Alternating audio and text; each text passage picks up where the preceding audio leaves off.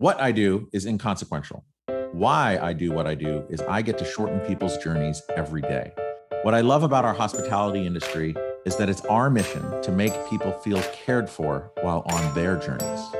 Together, we'll explore what hospitality means in the built environment, in business, and in our daily lives. I'm Dan Ryan, and this is Defining Hospitality.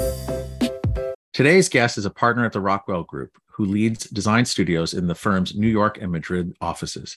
He has combined strengths in architecture and interior design. He takes on new and unfamiliar typologies beyond hotels and restaurants and approaches them from a hospitality point of view. He has a diverse project portfolio, which enables him and his design teams to create innovative and holistic solutions for their clients. Ladies and gentlemen, Greg Keffer. Welcome, Greg. Hi, Dan. Excited to be here. I'm so happy to have you here. And actually, I know in the intro, just as far as using unfamiliar typologies to help your clients kind of achieve whatever they want to achieve, because your projects are so varied. Mm-hmm. One of the things that I find so amazing about Rockwell Group is that it's not just that you're doing interior design. You're doing stage, you have a lab, you have all these things. It's almost like, and whenever I go there, it's like a laboratory of just like taking some of the craziest things and pushing the envelopes and coming up with like really boundary shifting outcomes on all of your projects. And so I'm going to frame it up with that one. But also the other amazing thing I find about Rockwell Group, I know you've been there for almost 11 years now, but there are so many people who work at Rockwell Group, leave, and then come back. And I'm just always amazed by that boomerang effect, or just the inspiration, or they go out and see, and like, there's not very many companies in our world that have that boomerang effect. I'm like, what do you think that's all about?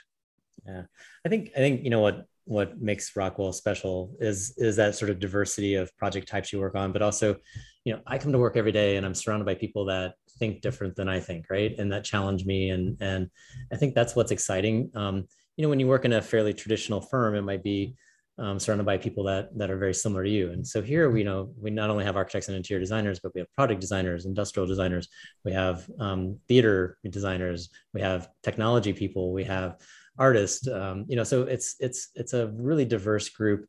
And sometimes we like to call ourselves the misfits in some ways. You know, we're not the typical stereotypical designers. So for us, it's just a really exciting mix. And I think how that then gets applied to projects is what makes our work interesting and as well, which is, you know, while we have a hospitality point of view, which is really about the human experience at the end of the day, I think being able to work on a train station or a museum or a theater, as well as hotels and restaurants and workspaces and all these other things. You not only are sort of applying this lens of hospitality on these different typologies, but it also allows you to sort of cross-pollinate things in ways that maybe if you're only doing one typology, you don't really kind of get those influences. So that's to me when it gets most exciting, when you start to see things merge together and kind of create new typologies and new ways to experience things. One of the typologies you didn't mention, which I loved, and I would bring my kids there, is a playground or playgrounds. Yeah. I forgot if you did the one down by the seaport, but it was playground. Yeah, it was amazing. Like and I feel like you have all of these different silos that kind of cross-pollinate and inspire, and really, and then you have your like from the industrial and the product and technology design in your labs. It's almost like you have your own skunk works that kind of informs and implies, and so you're always kind of on the cutting edge, and then winning Emmys and Oscars, and I don't know, just being a part of all that from on the stage side. It just seems like, I don't know, like a designer's dream. Yeah, it's pretty exciting. I think, you know, I think at the end of the day, you know, the playground, all these things, the commonality is that it's real life experiences that connect people, right? And I think that's a super important thing with all of our work. And so, you know, like the Imagination Playground was really an internal idea that, you know, started being played with as a product, and then ultimately launched as a company. And super interesting, you know, the idea of play and how do people play together. So I think, those kind of things are what's to me exciting about coming to work every day. And for those of you who don't know, the Imagination Playground, imagine a playground. Okay. So there's like some structures, there's some rubberized floor maybe, but there's all these blue blocks and shapes that the kids, or I guess grown-ups or parents, can go in there and just, you're not limited to by whatever the structure is. You basically can create and break down your own structures, and it allows the little ones to be the designers and the architects and the builders. It's super awesome. I think it teaches not only creativity and enforces imagination, but it's also about collaboration. So oftentimes you'll see these kids together building something, right? And they figure out together, like, how are they going to make this structure that's huge, and so I think there's some really key ideas that, if you're just singularly playing with blocks, small blocks, it's different. But when you're in a large setting, group setting with these giant blocks, it's an interesting learning opportunity, I think. Well, then I also loved how you said it's like, it's obviously bringing people together. So and also that we can learn so much from children, right? Because I don't know, like, they're just so pure in like their creative output and like what they want to do and how they're going to go ahead and what they're going to build and how they're going to collaborate. Yeah. And through all these different channels that you guys have at Rockwell Group, I love how you're saying the one thing that kind of ties them all together is this hospitality point of view. And the more of these conversations that I have with people, the more, especially at larger firms, everyone is realizing the value of hospitality, because it's really, like you said, it's all about those people and how they experience things. So if we think about that hospitality point of view throughout all of your guys' studios, like, how do you guys in all the different studios define what hospitality is? I think hospitality, right now it's a crazy world, right? There's a lot of stresses going on in the world, whether it be war or bigotry or whatever, all these, and it's ultimately pulling everybody apart in a lot of ways. And I think, to me, the true reason hospitality exists is to bring people back together. And I think we need spaces and places and something that is a common bond between people. And I think that's to me what's exciting about the world we are able to practice in, because we're uniting people, and hopefully maybe bringing some people back together that have been torn apart by all this craziness. Yeah. So when you think about the idea of bringing everyone together, like, so let's just pretend you're working on a new project, right? And maybe it's not in the traditional hospitality studio. Maybe it's stage. I don't know. It's something. It's a playground. Who knows? How do you guys kick off the idea of what is this point of view? How are we going to bring these people together? Like, how do you start talking about that on every single project? Sure. I think the first thing is we want to kind of understand who are we designing it for, right? And what do they need? What do they desire? What do they feel? And sort of have empathy for that in some ways to kind of, how do you create a space that supports what's going to excite them the most? Every project is different. We always also do a lot of research up front. Every project we have is narrative driven. So we really like to do the research up front and build a story. And from that story, start to articulate the design. So I think, it's ultimately, it's about them. And every project we do looks different. And that's the reason for that is that we don't have a set style. We don't, it's really reflective of the need of that project and the users of that project.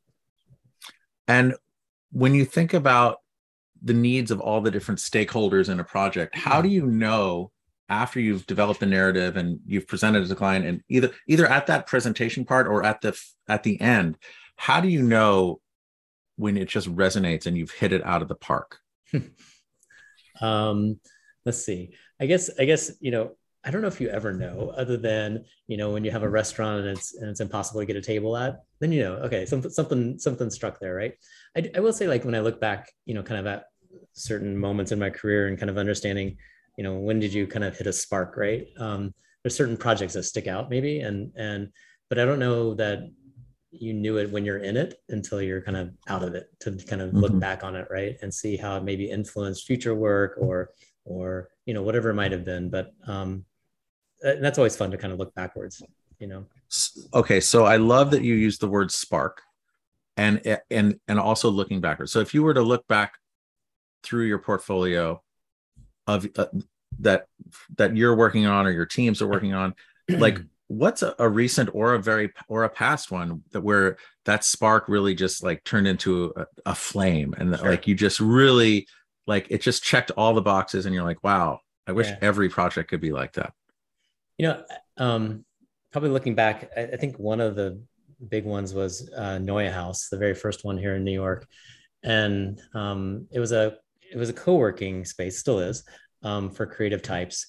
But it was back then, it was a sort of a new typology that was really about not only kind of the WeWorks, but also the Soho houses, and how do you kind of combine them into this social space as well as a workspace. And I think that kind of at that moment in time, it was when we were really kind of aware of this blurring of boundaries of between typologies and starting to really kind of dabble in that more as a firm. And I think it just kind of was this perfect opportunity that we were helping to shape what the vision of the business was, as well as designing it. And when you're in it, it was a challenging process. It was a challenging project to hit budget wise and all that stuff. But then at the end, you're like, it created something really dynamic and special. And I think, it got a lot of notice out there in the world. And I think it also just became a very apparent moment of like how when you take different typologies and bring them together, you get something really unique out of it. So that was an exciting one. I think also I look back at like, doing Union Square Cafe for Danny Meyer.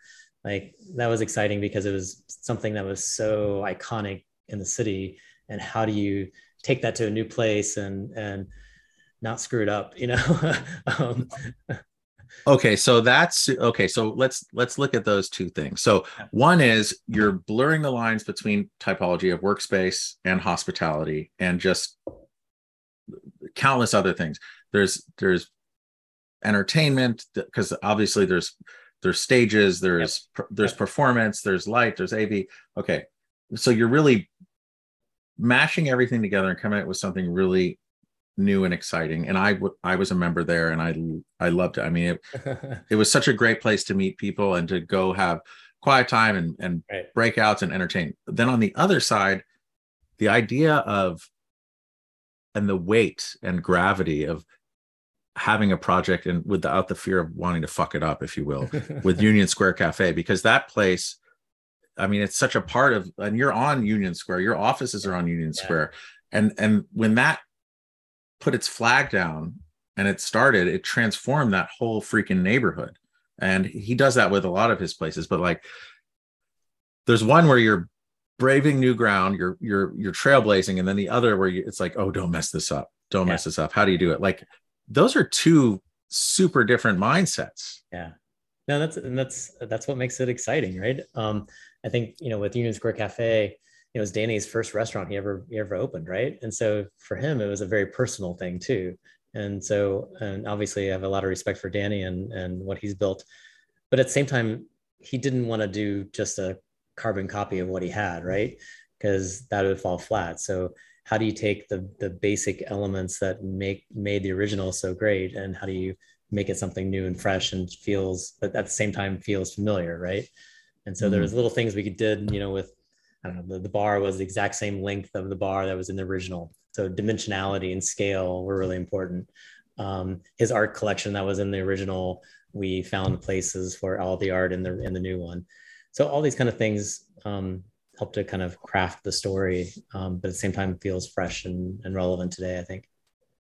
And then if you think about from the Neue House experience where it's this great mashup and you've created this new kind of workspace environment. Okay. I think a lot of that has to do with your vision as a designer and also feedback with ownership, like getting it to be just as you want. But I would think that your outlook and insights really help shape that tremendously. And on Union Square Cafe, it's awesome. It pays homage to, but it is different. but on that side, Danny Meyer has such like a vision of what he wants. Like, how you're kind of blazing a new path over here and then over here. Like, how do you find that balance with someone like Danny? So you're really pushing the envelope as you guys do at Rockwell, but also, you have to yield to Danny's uncompromising vision as well. Danny's really easy to work with, to be honest. Like, I think he has a lot of trust in working with us. And, he obviously brings a vision to the table, but at the same time, he's not micromanaging, he's not over controlling, he's open to new ideas. But at the same time, we went into it with a lot of respect for, the heritage and the iconic nature of the project. At the same time, while we're doing that, we had the little he called it a gift to the neighborhood of Daily Provisions, which was it's a great little coffee shop kind of backdoor space. And so at the same time we're doing something that's kind of legendary, at the same time we're inventing something new for him as well. So it was a really interesting mix of opportunities there. Wow. Daily Provisions. My first experience with that was Glenn Coben, who used to work at Rockwell many moons ago. He's like, "Oh, come check this out. It's really awesome." And we had a really great sit down in there. It's so funny. The only time I've ever been nominated for a James Beard Award was for this little 400 square foot coffee shop. So you never know. Like, every project is an opportunity, no matter how small. It's a very, very special place. I mean, that place is just incredible. So as you're looking out and you're kind of seeing the landscape of where hospitality is going, and you're getting all these new inputs from your labs and just all the different silos within your company, how do you see what you do as far as design and creating the built environment? How is it changing, or how have you seen it change over your career as far as bringing people together as you define hospitality? How have I seen it change? Yeah. Can you get a little more specific on that? Sorry. Well, I mean, like when you started your career, yeah. You have all of these, you're building all of these spaces. Obviously, like people always want to come together. There's that root base, like people are coming together, right? But as guests become more aware of, oh, this is intentional, or this is like, there's this almost contrived thing. How have you seen that evolving? So it's like something totally different and new. How are you keeping it new? Well, I think changeability, flexibility, day partying, those are all kind of integrated in every project we do. So you don't want to have a stale experience. You don't want to have something that, you've been there once and you've been there, done that kind of thing. I think that's also why you see trends of like these pop-ups and immersive experiences and all this stuff that's, obviously very relevant today. But I think it's really about diversity of experiences, getting people to come back. And that's, for us, that's exciting. That's why, like, going back to the NeueHouse thing, that the idea that the chandeliers are set up high during the day, and at night they're on cranks and they lower down to be a different level during the day or during the night. So I think just those simple gestures we can do to change from day to night, changes the mood of a space and makes it a different experience. True. Super adaptable. And actually that's been I forgot about those moving chandeliers, because if you think about so many of these, especially on the F&B side, it's so hard for a new innovative F&B place to do lunch well and then transition into dinner. Yeah. And it's all lighting and being able to change that. I haven't seen many that have done it well. Yeah. I think if the physical space can change in some way too, right? Beyond just the lighting levels. That's when to me it gets more exciting. So like for Equinox Hotel, our entire bar can disguise itself during the day, and at night opens up to become a cocktail bar. So that during the day, you're not, morning, you're not having coffee looking at a bar. Those kind of things. Wow. And then looking back at your career and where you are and all the studios that and your leadership role at Rockwell right now, if you were to look back on your career I know we all have so many mentors, but is there anyone through your career that kind of stands out as like, oh, this person as a mentor changed the direction of my career? I think I've been lucky in that I've had a lot of people that have kind of set my course. I've kind of a strange journey into how I ended up in hospitality in the first place. I mean, my first job ever was at Skidmore in San Francisco, and doing high rises and things like that, and then moved into high end retail, and then workplace, and then moved to Chicago, and I worked with Eva Maddox. She was a huge influence in my career, I think. So Eva was well known for branded environments, is what she trademarked essentially. So it was showrooms and spaces that spoke to the bigger brand ideas. And I think that's kind of the first place I ever kind of got exposed to really thinking about the human experience in a way deeper than just designing a space for something.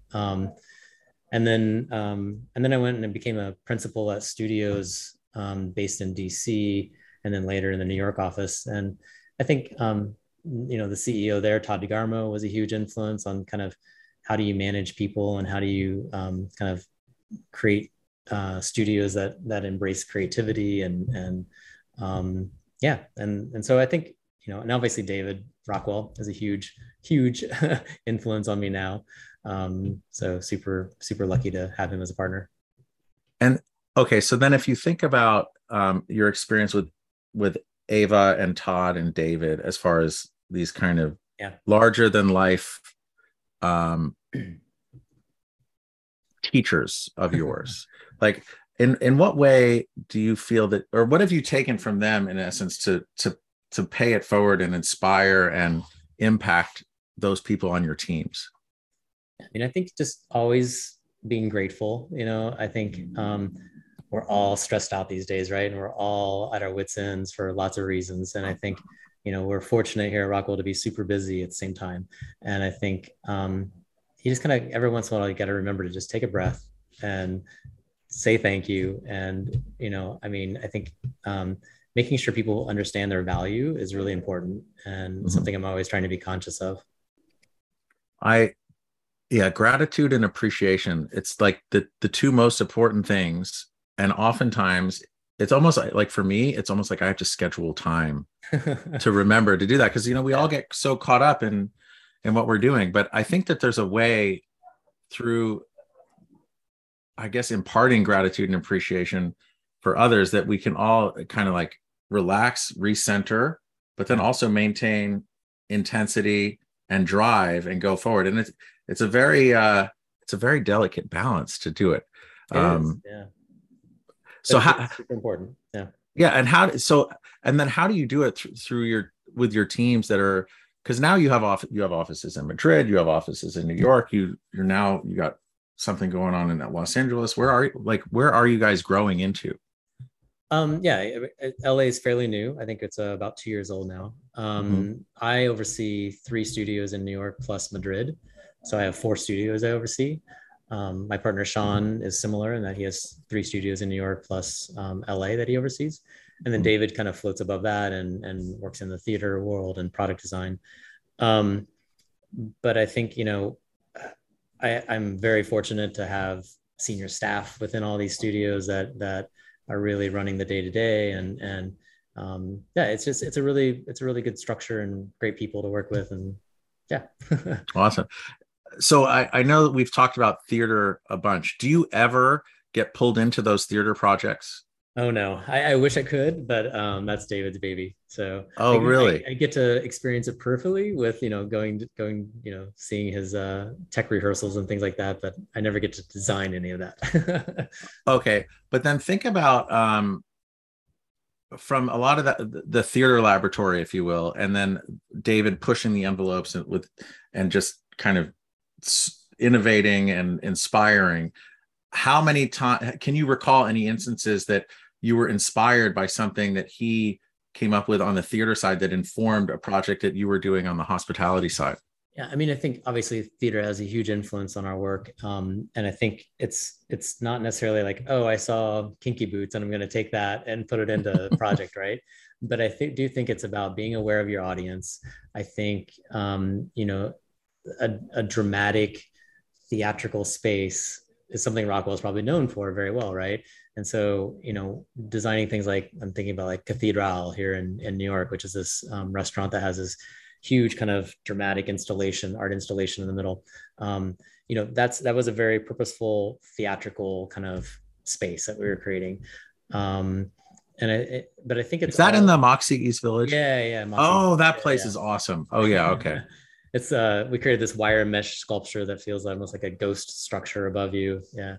That's amazing. Yeah, that's like such a. I felt like I was walking into like Thunderdome when I was there. You know, it was like it was super cool and just kind of underneath. Oh wow, that was. Yeah. I really love that place. Okay, so in a way, from that stage side, it's informing the theatrics of all the different things that you guys are doing in all of your studios. Sure. I think it's also and about, backwards. yeah, it's also how do you tell a story, right? And how does the audience receive that story? And David just came out with a book, I think this past year, about drama, right? So which is about how does theater and design, how do those worlds combine? So there's always conversations around that and sort of things to learn from him, obviously. And then as you guys are, paving a way forward and pathfinding in many ways, what's exciting you most about what you see in the future and your guys' path forward? Oh, I think there's a sense of community that's kind of bubbling up these days with our work. And so whether, David's always been a huge advocate for participating in your community and being engaged. Things like during COVID, coming out with this idea of dining in the streets and how do we create sort of kit of parts that allows restaurants to quickly be able to continue operating their businesses when it first started. But I think that's something that we're very conscious of and kind of looking for those opportunities to always participate in a bigger community spirit in some way. I think, we just came out last week or 2 weeks ago with a new one for public space here in the streets, where it's kind of creating these stoops where allows performances and things to happen in streets, public in the city here in New York. And then obviously we work with DIFA and all that kind of stuff. So I think that's something that to me is going to continue to be important, especially with everything else that's going on in the world right now. And how do we as a firm, participate at whatever level we can to help make good in the world, I think is something we want to continue to do. And for many of those, are those initiatives as for the community building and reimagining, is that mostly pro bono, or do you guys get paid for that as well? It's all pro bono, yeah. Oh, wow. That we just talked about. Yeah, we do a lot of pro bono stuff. Okay. And then thinking about building community on the streets as far as it with respect to dining. Yeah. I think one of the best silver linings out of COVID is just the move outward onto the streets for all these restaurants, not only as an entrepreneur and be able to turn more tables, but also I think it's just bringing everyone back to the streets. Like, where do you see that going? Like, what are you hearing from the city? Yeah. And like, is it going to stay? Is it going to be reimagined? Or are they like, what are you seeing? Well, my understanding is it is staying. And to me, it's very exciting. Working in Madrid, I'm usually there once a month or so. And that city historically has been a city where dining in, the plazas and on the streets is a very common thing, right? And there's an energy you get from that you don't get from a traditional city where everything's inside. So I love that it's kind of transformed the city in some ways. Obviously, I think there's the next phase, I think, in this is how do you start to maybe create a little more, I don't know how you say, consistency in the quality of the structures and whatnot, right? And safety. Right. So I think, that's probably the next effort, but I think at the same time, it's really opened up the city in a way that had never been before. And do you have any favorites as far as what you've seen out there as far as the push to outside that you were either involved in or not involved in? You can be a fan. It doesn't have to be a project of yours, or it can be. Yeah. No, I think one that sticks out in my mind, it's right next to my house, is the Empire Diner in Chelsea. They did an amazing job with kind of really building a great structure outside, has everything from sound system to ceiling fans and whatnot, but it's really well designed. And there's obviously more than that too, but I think I love to see when they're going to do it, they're going to do it right. Yeah. And that's been such a a fixture forever. I remember when my kids were little, we lived on 20th Street. I'd always bring them to that Seal Park right next to it, Yeah, yeah, go inside, get some coffee or a little bite to eat. But great place. yeah, and it's not like it's like just a neighborhood place that it Yeah, kind of just reinvented by what they did outside. yeah, yeah. It's got a nice Huh, energy. Yeah. totally. Okay, so there's a lot of exciting things out there that are happening. What's keeping you up at night? What,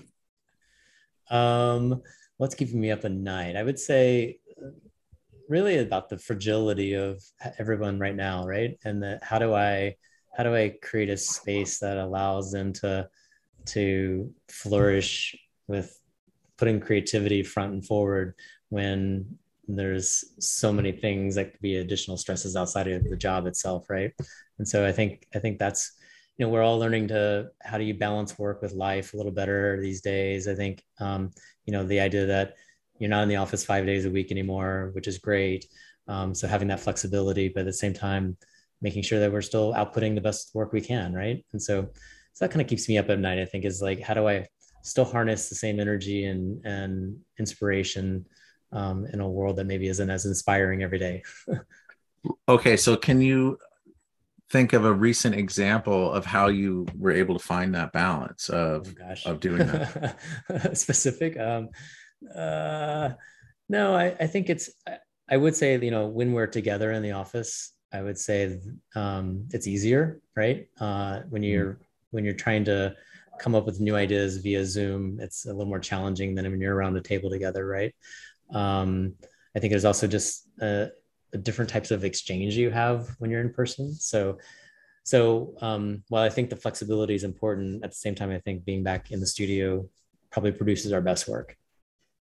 Because of that collaboration and kind of free flow Yeah. thought. Yeah, you just get a different energy, right? You can bounce things off each other differently. And I think and also just sort of random things happen, right? So when you're remote, you have to have a Zoom call or a Teams call. It's purposeful, right? And I want to address one thing. When you're in the studio, I walk by someone's desk and say, hey, what are you working on? And something might happen from that. That wasn't just a, hey, I need to talk to X, Y, and Z about something, right? So I think that random opportunities of ideas they happen much easier in studio. Yeah, I don't know if we're ever going to get back to the full 5 day a week thing. Who knows? Yeah. But I do think those unscripted collisions, if you will, were that happen, making a cup of coffee or at the water cooler, the proverbial water cooler. I think it's just sorely missed, and it's so many missed opportunities I think because also like, that's just not happening. yeah, I also think, when you're on a project that might be specific, I don't know, let's just say it's a restaurant project, you might be working with just architects and interior designers. But you're in the studio and you're walking around, you might run into a tech person or an industrial designer or whatever it might be, right? And so again, that's those collisions of grabbing a coffee and saying, hey, what are you doing? It's a different thing than if you're just working on a project and it's a specific team, a small team. So Um, specifically in I think you call it the labs. Is it the labs the lab, department? the The lab. lab, the lab. Okay. In the lab, they're like cutting edge, they're messing with technology. Yeah. And how often do they have some kind of a breakthrough or come up with some kind of a new idea and then turn it back and like educate everyone in the office? So it's kind of interesting how we work with the lab. There's kind of two scenarios. So one is we might be doing a project and we come up with some crazy idea that needs sort of a technology component to it. And so then we bring in our lab to say, okay, here's what we're thinking. This sounds crazy, but then they come back and kind of think through a lot of different solutions. The other way that happens is that the lab might get hired specifically for a technology project, which happens a lot of times, but then they need sort of an architecture and interior design support to bring it to fruition. So it's kind of two channels, I guess, that happens that way. But to me, the most exciting one is when we kind of come up with some crazy idea that we need a solution for and bring them into the fold. So it's not like they're sitting around tinkering with new technology, then say, I don't know what to do with this. Let's figure this out. It's more purposeful, I would say. Mm. but really interesting group of people. I think we have And 25 people there. Yeah. that's so amazing and so unique, because I don't know very many firms that have like an R&D Yeah. lab within them. So if you think about when you like, what's a harebrained idea that either you or one of your studios came up with that you're like, oh, it's this pie in the sky. Hey, let's bring these guys in. What's something that they executed really well on? I'm trying to think. Well, one that's I can sort of talk about was it was a this idea that we were working for a very large bank, international bank, and it's for their headquarters, and they wanted us to do their lobby, right? So they hired us for a lobby project, and that was it. They had no vision for anything beyond. They just wanted a beautiful lobby, and so we started working on it. And the way we start thinking is like, okay, so what's the opportunity here, right? What's beyond just a lobby? Like anybody can do a lobby. Like, how are we gonna twist this a little bit to make it more interesting?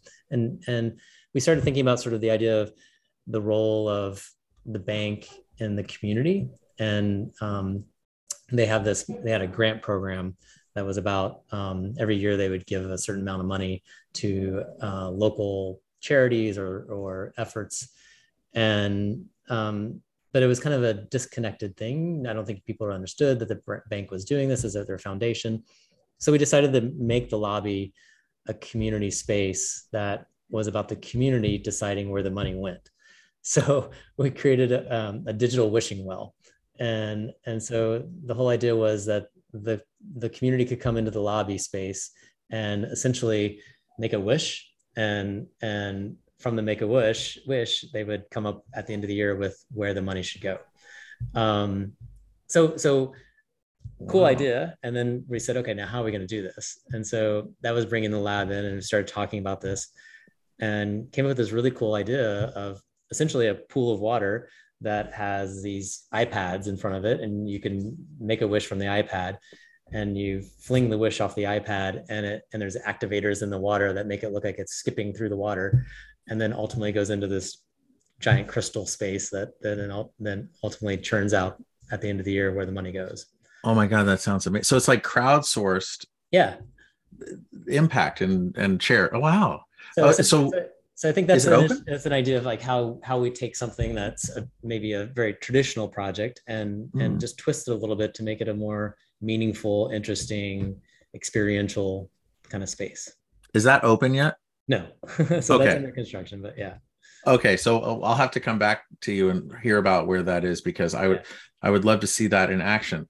And it's so amazing that you can have these super creative and capable executors of technology and ideas that it's like this symbiotic, like no idea is too crazy. Yeah. And I think it's really exciting, especially when you have the people in the lab that can think big like that and do something great. Yeah, totally. And then within the lab itself, what's an example of some like real innovative envelope pushing project that they've done? Because I'm mostly paying attention to all the hospitality stuff. I'm not aware of that, but like share that with me. So there's one that just opened up recently is the Luminarium, which is we've all sort of been to these immersive digital environments, I'm sure, where you're surrounded by video and sound. This is kind of taking it one step further in that the lab, ultimately it's a company that's now been spun off from Rockwell called Luminarium, but there's first ones in Vegas right now at Area 15. And there's one under construction. There's one in Atlanta as well. That was the first one. But they're immersive spaces, but the content is live film. And so the first one was a safari where they actually went to Africa and filmed safaris in super high def. And so you're surrounded by these sort of 2-story high-res digital projections with localized sound. So if you're standing at one end of the room next to the elephant, you might hear it there, or at the other end, the grass is moving and you hear it there. But everything's projected, floor, walls, and it's a true like kind of high def experiential thing. I think they're doing the next one is space, and anyway, there's lots of. And how many people can be in there at once? I don't know the actual occupancy. It's big though. It's like hundreds, right? Hundreds. Oh, Yeah. wow. And depending on where you are, this it's audio different, visually different. Exactly. Oh my God, I want to check that out. Well, we'll put that in the show notes so that people can check it out. That sounds, yeah. it sounds so cool. But it's also just, I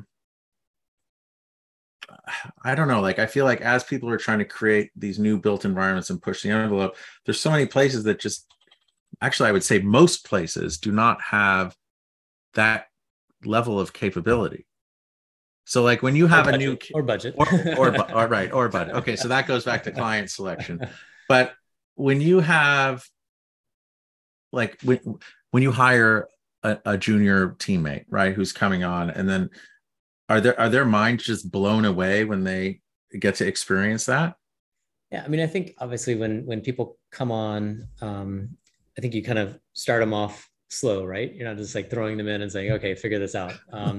But I do think it's an inspiring place in that while you may be working on a restaurant project, your first project coming in, at the end of the day, seeing all these other things happening, obviously piques your interest and whatnot. But I do think also at the same time, we do like to throw people in the deep end a little bit. And this is a place where the people that thrive here are not afraid of things, right? So being thrown into something that you don't know what you're doing, the personality that finds that exciting is who succeeds most here. And so I think it's for me, I love that. I love being challenged with different things, whether it's different typologies or, learning about different cultures because your projects are in places you've never been. I think that's when it's exciting. I don't ever want to do just another one of those, right? I don't want to do a repeat. I always want to push. Well, I also love like getting a new teammate in and kind of throwing them into the deep end, so to speak.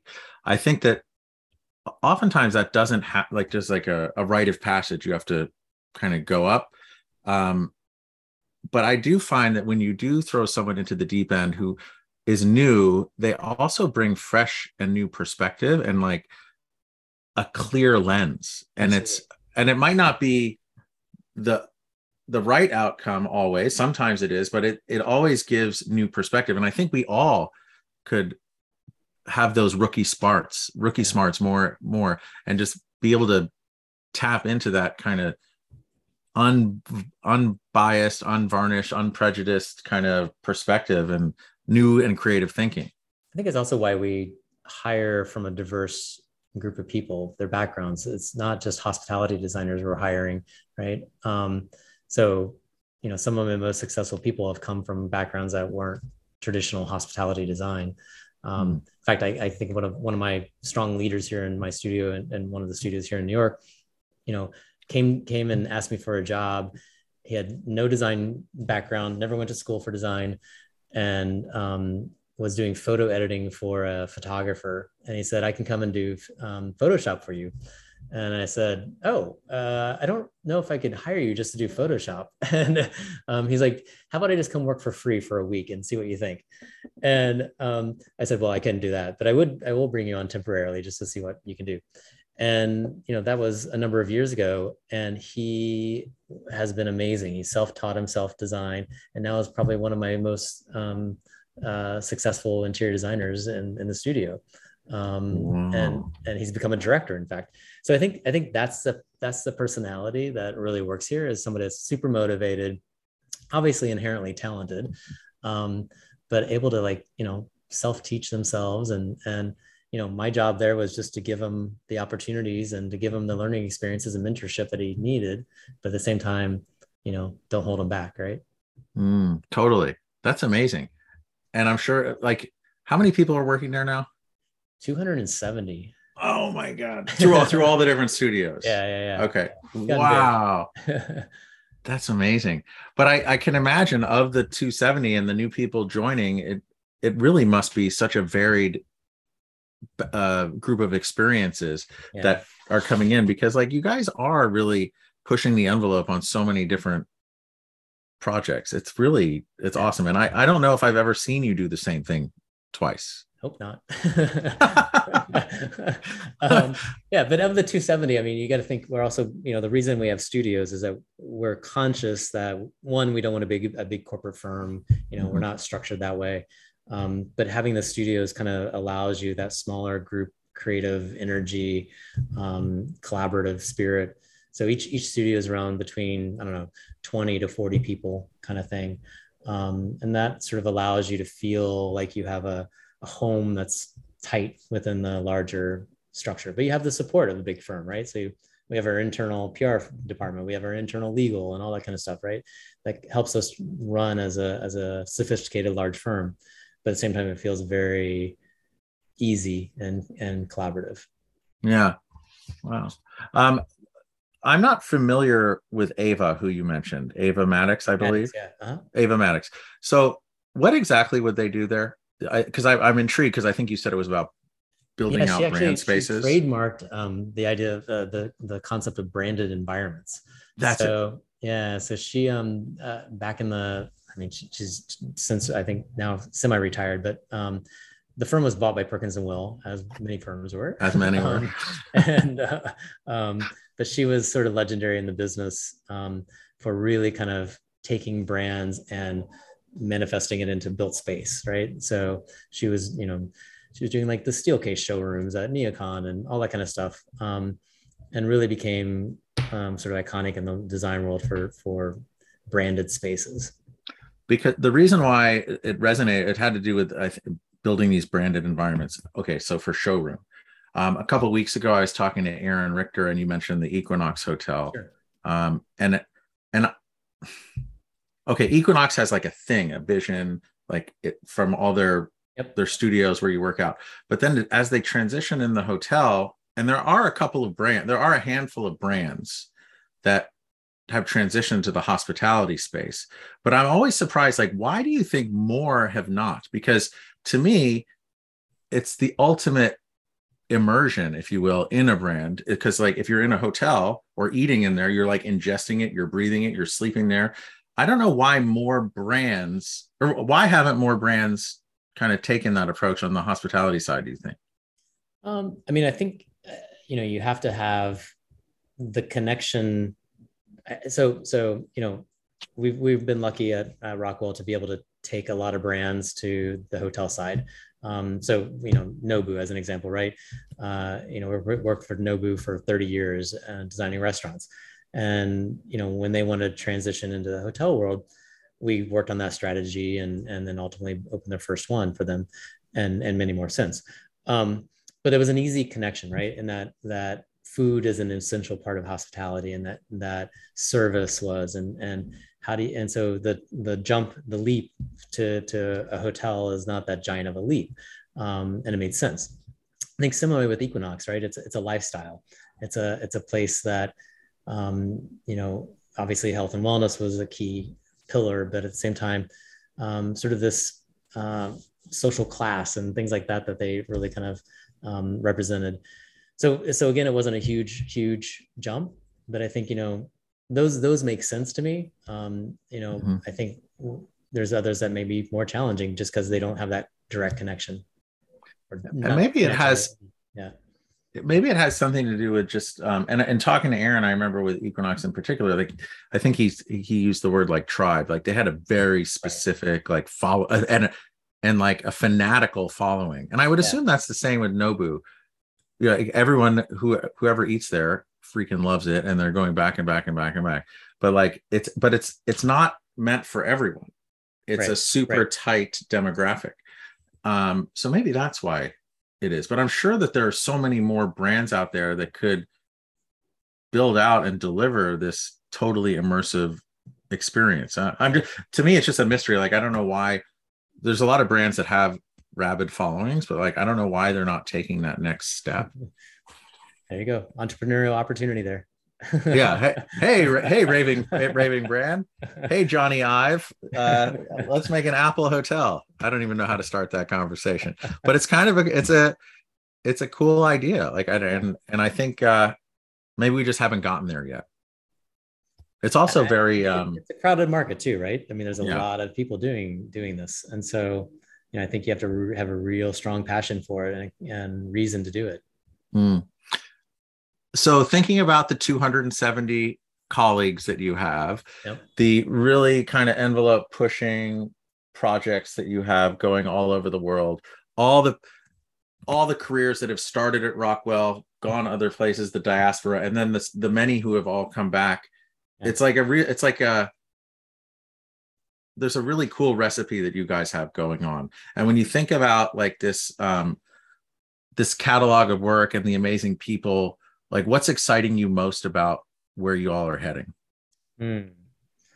I think for me, I think it's the ability to have a global impact. Number one, our work is all around the world. I think,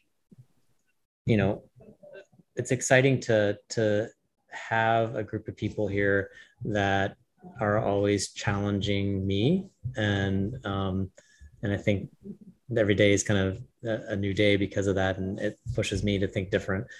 Also, I think, for me, working with Madrid, there's a different point of view on design and how they see the world. And so to be able to experience that, it's exciting for me as well. But I don't know, I just go back to the same kind of idea that, designing for joy is probably my that's kind of where I am focused at right now in my life, is like, I want to make places that bring people together to experience joy. And I think we all need a little bit of that right now. And yeah. I think it also, that idea of joy and building spaces to spread joy, in a way, it ties so succinctly into the idea of gratitude and appreciation, right? I think it's like this joy, gratitude, appreciation. It is this Venn diagram of amazingness. And I think that's kind of like why we all do what we do, right? Because we do in everything we do. It doesn't matter what you do, but if you can tie all three of those things together, you can really figure out why you're doing it and impact a ton of people. Exactly. Yeah, I think it's why, we always approach a project thinking about at the end user. At the end of the day, it's not about, we don't design by Pinterest. We're not designing a space just to make it pretty, right? We're always starting with a bigger idea. And I think that's an important thing to be able to get the outcome of what I'm talking about. You have to, it's beyond just like, should it be blue or should it be red, right? It's a bigger idea. Yeah. So everyone, in one of our alignment calls, Greg shared with me that he grew up on a farm in north of Indianapolis in Indiana. And then you went off to college, right? Yep. In Indiana as well. In Indiana. Yeah. Where? Ball State. Oh, that's right. Ball State. The Jars. David Letterman. The Jars. Yeah. The Jars. Ball Jars.